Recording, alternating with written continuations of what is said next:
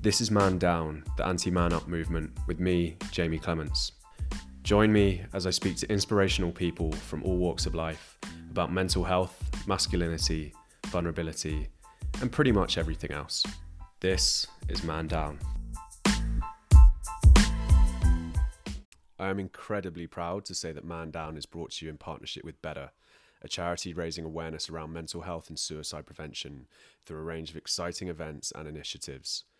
Please head over to www.better.org.uk, that's BEDER, or find them on Instagram at better_UK.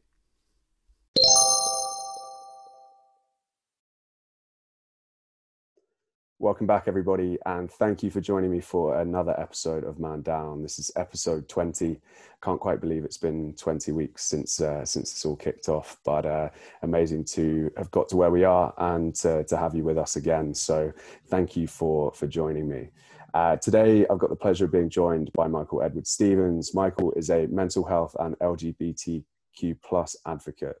He spent over 10 years working in creative leadership positions for some of the world's most respected British brands within the fashion, travel and retail industries, including ID Magazine, Vice Media, Liberty London, Ted Baker and Virgin Atlantic. He now runs his own retreat and workshop business, Create Space Retreats, promoting the importance and value of self-care, specifically within the creative and LGBTQ plus communities. Delighted to have Michael here today. Michael, how are you, mate? Thank you for being here. Thank you. Yes, all good. Good stuff. How's everything with you? I think, we're best part of 6 months into what is lockdown or whatever we call this period now. How have the last few months been for you? Yeah, the new normal. Yes. Yeah. So this is month 6 for me of actually caring for my parents now, which is a massive shift, from my previous day-to-day life. Now, it's one of my daily kind of routines is kind of, making sure that I'm taking my mum out in the afternoon and that we've spending enough time together. It's a big shift, but it's definitely been worthwhile us kind of spending that time together. Yeah, absolutely. I think there's obviously been a lot of lifestyle shifts for a lot of people. So how, in terms of, I guess, in yourself, how have you found the change in tempo, the change in lifestyle, the changing living situation for, just your own, I guess, peace of mind? How's that? How have you coped? Have you had, I think most people have had, ups and downs, but how's it been for you? I guess there's so many contributing factors. You're kind of having to deal with the pivot of the work situation. So for me, we had to cancel a lot of our kind of previously organized retreats. We had to deal with kind of the fallout of that financially, but also then think strategically about how we were going to come up with a way around it. And then also just not really being able to see my friends has been like quite a big challenge. Traveling was such a huge part of my life and my career as well. So, I'm very fortunate that I'm living in the countryside in England. It's very beautiful. So I've had really kind of a lot of access to nature, which has been, it's been wonderful. But yeah, the idea that we are isolated, definitely kind of, it exasperates certain feelings, especially, when you're kind of living in your childhood home as well. And when you're not necessarily able to go about your daily kind of routine. Well, my daily routine is very different now, but and we do kind of get used to it, don't we, after a while? But I'm kind of exhausted. It's been it feels like we've lived kind of 6 years in 6 months, to be honest, and it hasn't really I haven't stopped, except for the first 2 weeks, which I was kind of sidelined by the whole thing and just was very tired. But then just kind of really kind of got going, and yeah, it feels like time's just flown by. Yeah, absolutely. It's a weird one, is it? It's like, it feels like it's been going on forever, but it's also gone so quickly. Like the fact that we're Mm. 6 months in and we're still kind of in this weird limbo of not really knowing what the hell's going on. It's definitely a weird kind of time warp where time loses all meaning. So it's been really interesting. I'd love to kind of, I guess, dive into, for people who aren't familiar with Create Space as a brand, just find out a little bit more about that, and yeah, I suppose touch on that transition from, physical in-person retreats to what you're doing now with the virtual retreats. So if you wouldn't mind just giving us a bit of an overview of what Create Space is as a brand, and yeah, how you've adapted to the change. So I guess for me personally, I describe myself as a mental health advocate, which essentially means that I promote the importance of discussing mental health issues, and also the importance of prioritizing well-being in your life. And I do that primarily within the kind of LGBTQ community, but also the creative community, where I spent 10 years working. And I do that by having conversations like this, through my own channels, and also through the retreats and workshops that I organize. So Create Space retreats and workshops, we are essentially putting together programs which support individuals on their self-care journey. So we are enabling them and empowering them with the tools and the understanding for them to go away and continue that journey on their own. We kind of structure our programs across many different dimensions of well-being. So it's not all kind of related to physical health. We also kind of include mental health as well. And then there's a huge kind of networking part to it as well. So we work a lot with businesses around building those support networks internally. Obviously, we haven't really been able to do that over the last 6 months, but I think that's going to be hugely important as we move into the kind of next phase of this situation. As businesses start kind of coming back together, they need to start re-engaging with employees in a meaningful way. I think we can't just kind of push everything that's happened under the carpet and just, expect to get back to normal. I think there's going to be a huge amount of processing that needs to be done on an individual level and on a business level as well. Reevaluating what's important, really. What are our values as a business, and what do we believe is important as we kind of move forward? So I think, a lot of businesses are already recognizing that flexible working is really important, but then that kind of brings about whole new challenges around, team building and togetherness. So how do we kind of have these moments of that instead of it being kind of relied upon, going into the office each day? So these kind of team kind of moments and experiences are going to become, I think, even more important now. And also these kind of pauses of reflection, which we kind of offer, because I think, we as individuals, especially living in London, are just kind of go all the time. Even on our holidays, it's like, oh, well, let's try and, cram in as much as we can. Or sometimes, I would come back from my holidays more exhausted than when I went, because I would try and, utilize all the time possible to fly as far away as I could, and then often go straight back into work, and probably answering emails while I was away as well. So as a business, how do we enforce employees to take that time to really reset, to really kind of re-energize.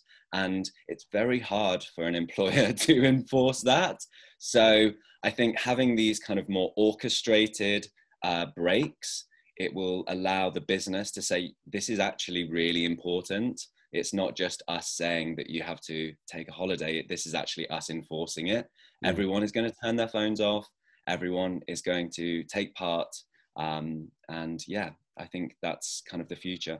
Yeah, definitely. And it's slightly not scary. I don't know if that's the right word, but the fact, and it's accurate, the fact that we have to almost enforce that. Like I'm as bad as anyone with my phone, and I now have to actually put like measures in place to make sure that I'm not on it at certain times, or if I am on holiday, I'll delete my Slack app from my phone so I can't have that regular interaction with my work. And yeah, it's really, really interesting as well what you were saying about this period, both on an individual and a business level, because I think one of the reasons it has been so difficult for a lot of people is that all of those things that we do and identify with, all of those kind of ego pieces that make up our identity, were suddenly taken away. We weren't going to the pub, we weren't doing X, Y, Z with our friends, and we had to actually, it was a forced pause. And for some people that was a good thing, for other people it was a horrible thing, because we were forced to sort of sit with ourselves and actually ultimately figure out what we care about and what's important. And that, as you said, feeds into that business element where people are coming back to work having a better grasp, I think, in a lot of cases, of what they want out of work and what they want out of their life. And so how businesses adapt to that is going to be really, really important, I think, because they can't sweep it under the rug. We can't just forget about this and go back to how things were before. So it's going to be really interesting as we move into this next phase to see what happens. So yeah, no, that's really interesting. And in terms of what you've been offering during this period virtually, what are some of the initiatives you've been running, outside, now that physical retreats aren't on the table? So there was one project that was it was kind of pretty well developed. We'd got the team ready, we'd got the location ready, and then in March we just decided to pull it because it just wasn't looking like it would be able to go ahead. And that was a retreat specifically for gay men, and it's called Who Am I? And it explores identity as a gay man in 2020. And we pulled it, and then after I kind of got myself back together after the initial kind of shock of this whole thing, I realized that actually this was a community that really needed this support right now. And obviously a lot of people were feeling the effects of isolation, but this was a community that I personally could resonate with, and I understood some of the challenges that were potentially arising in kind of coordination with the overarching situation.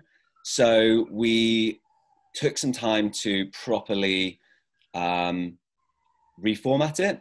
We had to find a new team who felt comfortable delivering the same content virtually, and we had to go about kind of just working out how the structure was going to work, because I'm sure we've all felt it now, the Zoom fatigue and the fact that you just can't be sat there listening to one person for this amount of time and stay visually engaged. So the way that we've structured it is we've broke it down into kind of these 10-15 minute modules, and we've got a team of 6 that deliver all of the content on rotation. There's different kind of methodologies that we apply. So some content is delivered in a kind of group discussion format. Some is delivered more traditionally in kind of like a webinar-esque format. And then we've got kind of time for self-reflection. We intersperse it with holistic practices like breathing and some kind of mindful movement as well. So it really actually doesn't feel like you're spending 5.5 hours on Zoom. A lot of people have said that they felt really energized afterwards, just because we've paid particular attention to the energy flow. So, and by energy flow, all I mean is that it's not full on constantly. There are those kind of breaks that allow you to just kind of like chill out. So we have been going now for about 3 months, and we've put over 100 men through the program now, and just seen incredible results, really. So there's around 12 to 14 participants on each retreat, and it's over the course of a weekend, and it's 5.5 hours each day. But it doesn't feel, I mean, for me personally, I'm obviously running the program, it flies by. But it's it's a mixture of kind of holistic practices with psychological proven techniques and activities. Amazing. And it's based on my own experience and the struggles that I faced and the things that I found useful, really. Yeah, no, it's fascinating. I again was looking over sort of some of the stats around the LGBTQ community and mental health, and I think it was something that, for me as a straight man, potentially I'd never really thought about. I think I'd probably hold my hands up to the fact that it's just something that, even being involved in the mental health space, I hadn't quite fully considered the impact. And looking at some of the stats, the ones I was looking at, 46% of GBT men said they've experienced depression at some point in their life, and 53% have experienced anxiety, and 32% have felt like life was not worth living in the past year. And I think, aside from the stats around mental health generally, those statistics are pretty staggering and pretty frightening. And I'd love to touch on that, and from your own personal experience and from the work that you've been doing within that community, just to get an understanding for people listening as to why you think these communities are so affected by mental health issues. So yes, studies have shown that minority groups are disproportionately affected, and it's been kind of put down to a term coined as minority stress, which is essentially the pressure that someone feels to fit in when they are the minority. So this could be, the fact that you might have to look over your shoulder before you hold hands with your partner in the street. It might be the fact that you're, not picked at school to be part of the football team. It might be the fact that you believe you have to behave a certain way at work in order to fit in. All of these kind of little stresses build up, and it comes down to, I guess, the marginalization, stigmatization and discrimination of minority groups.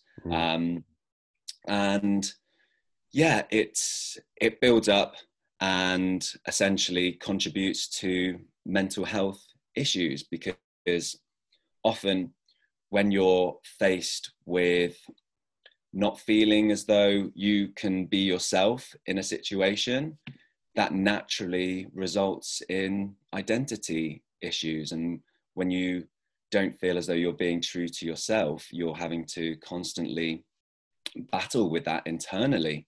And it kind of comes out through other means, really. Yeah, I think it's I was having a conversation with someone last night, and it's similar themes, slightly different takes on similar themes, just around authenticity and identity, and actually the wider that gap between who you really are and the version of yourself that you're putting out to the world, the more issues you're going to come up against. And the longer that you do that and the wider that gap gets, I think those issues become, deeper and deeper and more habitual, to the point where you actually start to lose sight of your own identity, and you don't even understand who you really are because you've spent so long being something else. And I was reading a is one of my favorite books, Lost Connections by Johann Hari, and he talks about just, I see you nodding, nodding and smiling. It's a bit of a classic, but he talks about just how loneliness isn't actually around how many people you're with, but it's whether you feel like people have your back, and this element of hypervigilance. So if you're looking over your shoulder, as you mentioned, if you're having to look over your shoulder, or if you just have like a natural hum of anxiety about, you know, what is going on, then that will feed into loneliness and anxiety. And I can definitely see that kind of minority stress. And it's similar, you know, the statistics in you know, Black communities and ethnic minority communities are similar on mental health. So there's definitely so much work that needs to be done to, you know, these aren't necessarily even just mental health issues. In fact, they're definitely not just mental health issues. These are societal issues that are feeding a mental health issue within that community. So in terms of I guess the work within these workshops that you've been doing, Yes. and sort of more broadly, what kind of issues and what kind of advice and lessons do you try and impart to people to try and help them get to grips with that idea of identity and kind of accepting and being their true selves? Yeah.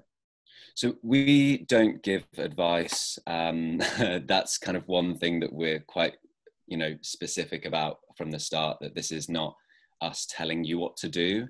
This is us providing some structure and some tools and some resources for you to do your own investigation and go away and continue that. So you've touched on a few things actually that we cover in the retreat, which it's a theory kind of presented by Dr. Gabor Mate, which is a definition of trauma. And he describes trauma not as the event, but it's what happens inside of you as a result of the event. And he specifically looks at the split of identity in relation to the trauma and the event.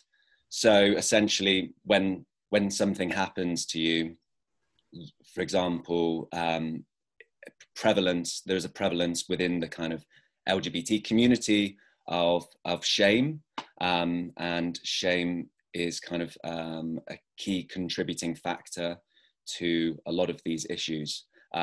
So when you are shamed, you understand that part of you needs to be suppressed in order for you to retain that connection to the parent figure, and that might not necessarily be your actual parent, but it's someone in your life that you want to retain that connection to, and so you push that away and you present a kind of an aspect of yourself forward that allows you to retain that connection. So let's say, for example, I take a doll to school and I get told, no, boys don't take dolls to school because that's for girls. So then I push that part of me that wants to, you know, explore my feminine side, my kind of caring side, and I put forward what I believe is going to allow me to make friends or keep that connection with my father. But by suppressing that other part of me, I'm creating these internal conflicts. And as you said, authenticity is about bringing those two parts of you together. It's not about going from one to the other. It's about actually removing the gap as much as possible. Yeah, no, absolutely. I think it's a lesson that most of us could take something away from, just around trying to, I suppose, just trying to sit with the different parts. And as you said, not choose one or the other, but actually realize that they are all parts of you as an individual, and how can you bring that as close together as possible? Because I think that's where you start to get rid of that friction. And I think that gap just creates a feeling of unease, and that's where these feelings of anxiety stem from a lot of the time. So yeah, it's fascinating. I mean, often, sorry, I was Yeah, just going sorry, to no, you go on.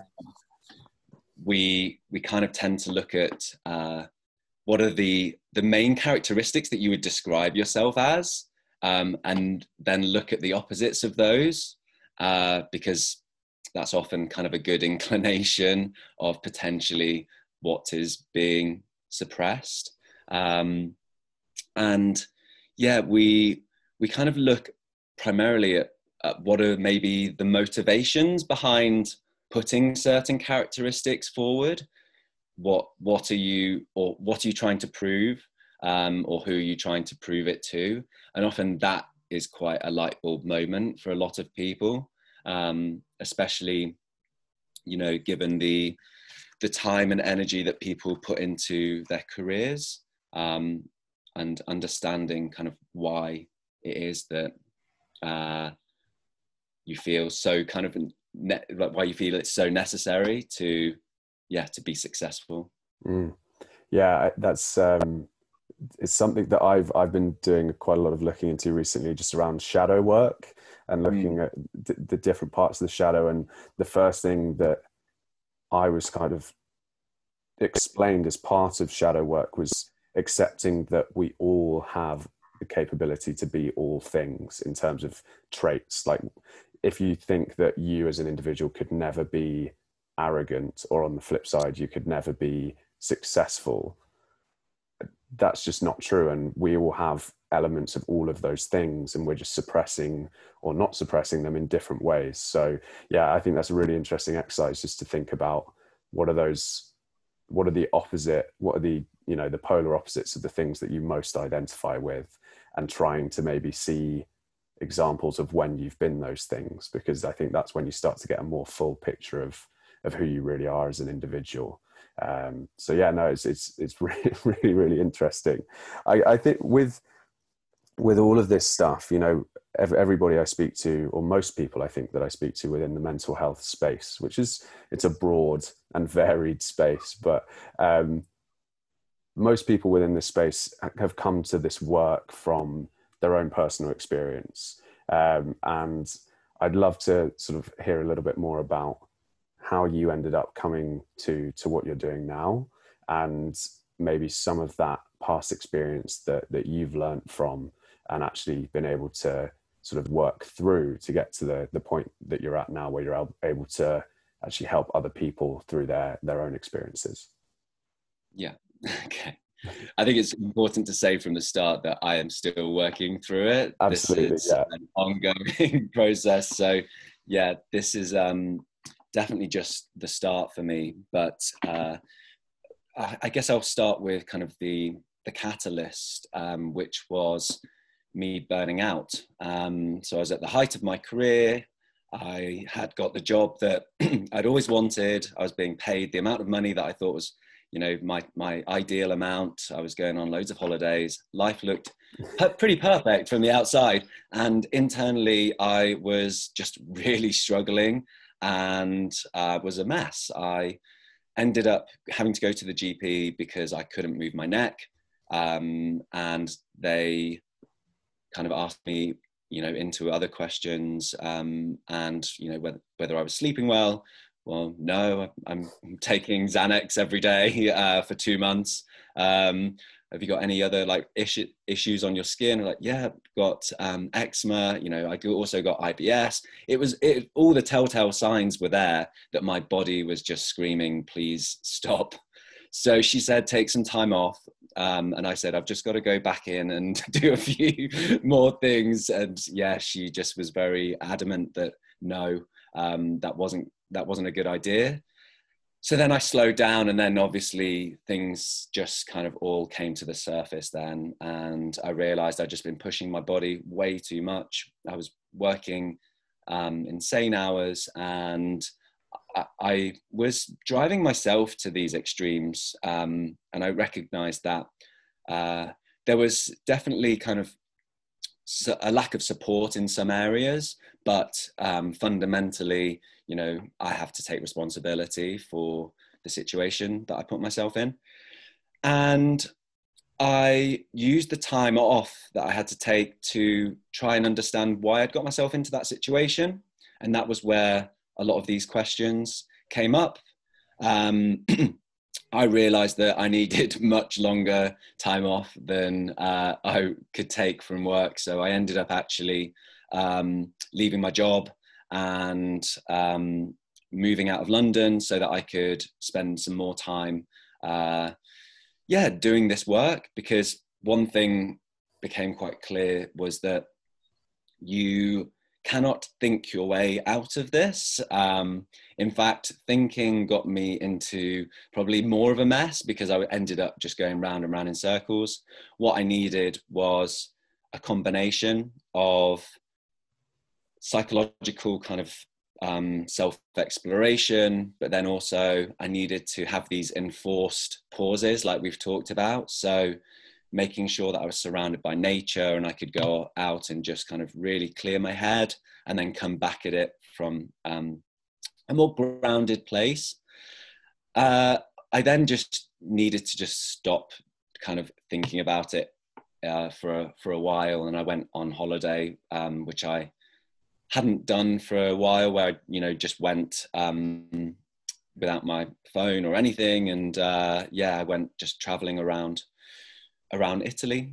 And then I kind of decided that I wanted to start Create Space and help other people also start this process of self-exploration. And I mean, for me, the reason why I didn't go back into my career that I was working, like you mentioned, for some quite big brands, and I just didn't feel as if that environment was conducive for me moving in the right direction. I felt like it's pretty full on all the time. If I go back to that kind of senior director position, where it's a lot of project management, people management, budget management. I mean, I was also working in the travel industry, so it's probably a good job I didn't go back. And yeah, it's been actually quite a long process of gradually going further and further back. I had an eating disorder for about 10 years, which I went to a therapist to try and work through. It was a success to a certain extent. I kind of moved past the habits that I'd got into and some of the beliefs, but it went a lot deeper and I wasn't willing to go there at that point. So I kind of brushed it under the carpet, and that's what I've been kind of going back to now. So yeah, it's been fun. I say it's been fun because you have to kind of laugh about it to a certain extent. I mean, it's happened, and I can't change that. So I do feel like there has to be a playfulness approach. Otherwise, you're just going to get even more, into a depressed state. So for me, it's that kind of playfulness and that lightness is something that I wanted to bring to our retreats. This isn't, you know, a dwelling on the past, because it's not kind of making light of it, but it's certainly like, let's not focus on what's happened. Let's focus on how that's impacting us now and what we can do to change ourselves moving forward. Yeah, I think it's such an important point, and it's something I try and apply to any conversation I have around this topic, and also my own work. Is like, there has to be lightness, because it's not light stuff. So if you, like you said, if you dwell and you get stuck, and like, you have to get really stuck into it, and you have to look inward and look deep, and that can be pretty daunting and pretty terrifying. So it's not, as you rightly said, it's not making light of it, but it's being able to, I think it ultimately comes down to self-compassion, like being able to actually look at it, but not, there's no element of blame, there's no element of dwelling on the past. It's just a case of, this has happened, fine, fuck it, almost it's just an element of like, how do we move through this? What can I do to make things better? And I think once you have that balance, it's, you know, all of this stuff comes down to self-awareness and learning more about yourself. Yeah. But that element of lightness, I think, is such an important point, because you can get caught up in just the darkness, and that's actually not going to make anything better.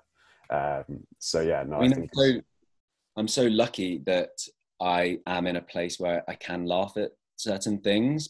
I mean, for example, I built a whole career on critiquing like other people and things, and just having that real attention to detail. So you can imagine what I was like on myself. So now when I catch myself critiquing, you know, how I look or the way that I behave, I do just have to laugh, and at least I've noticed it. And that's kind of at least one step in the right direction. Yeah, absolutely. Absolutely. I think, there are definitely days, and it's, as you rightly said, it's an ongoing process, this kind of work. You don't get to a point where you're like, I've done it, I've done the work. And you can definitely fall into that trap. There have definitely been times where I've been like, I've worked through that stuff. And then a year later, something will come up and I'll be like, maybe I haven't worked through it. But even then, there's an element of like, of course you haven't worked through it, and sort of bringing that lightness again to it. I'd love to just, as we wrap up, just kind of touch on some slightly more quick fiery type questions. One I always love to ask people, just because I think it's great to have this kind of reflection when you do this work, is if you could give one piece of advice to your younger self, what would that be? Slow down, I think. Yeah. Was always planning 10 years ahead, and always just running at 100 miles an hour. And, you know, I've actually forgotten a lot of stuff that I achieved, that I enjoyed, that I experienced. So yeah, I think slowing down would be kind of a good piece of advice. Yeah, I think it's one that comes up time and time again. I think is pretty spot on. The second question is just around, again, it's a bit of a classic, and if you could recommend a book to the listeners, what would that be? It doesn't have to necessarily even be one that is, you know, personal development, but any kind of book that stands out for you that you'd recommend to other people. Well, I mentioned him earlier, Dr. Gabor Mate.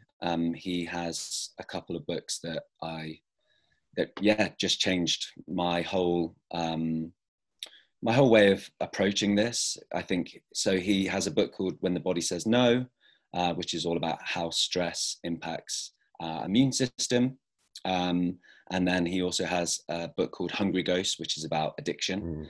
And he writes in a very kind of editorial way, but he's a practitioner, so it's full of kind of great medical advice in there as well. So he's a bit of a genius, is Dr. Gabor Mate.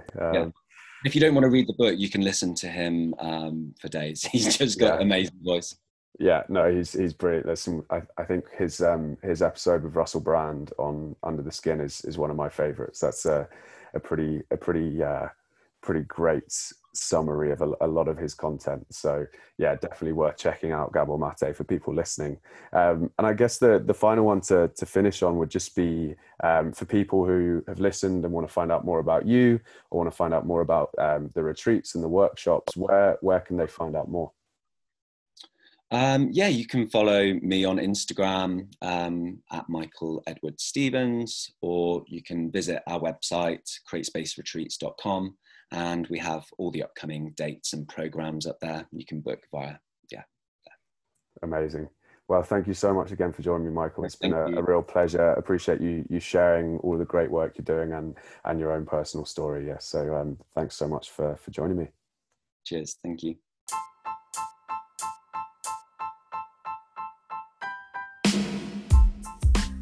So that is it for today's episode of Man Down. Thank you so much for tuning in, as always.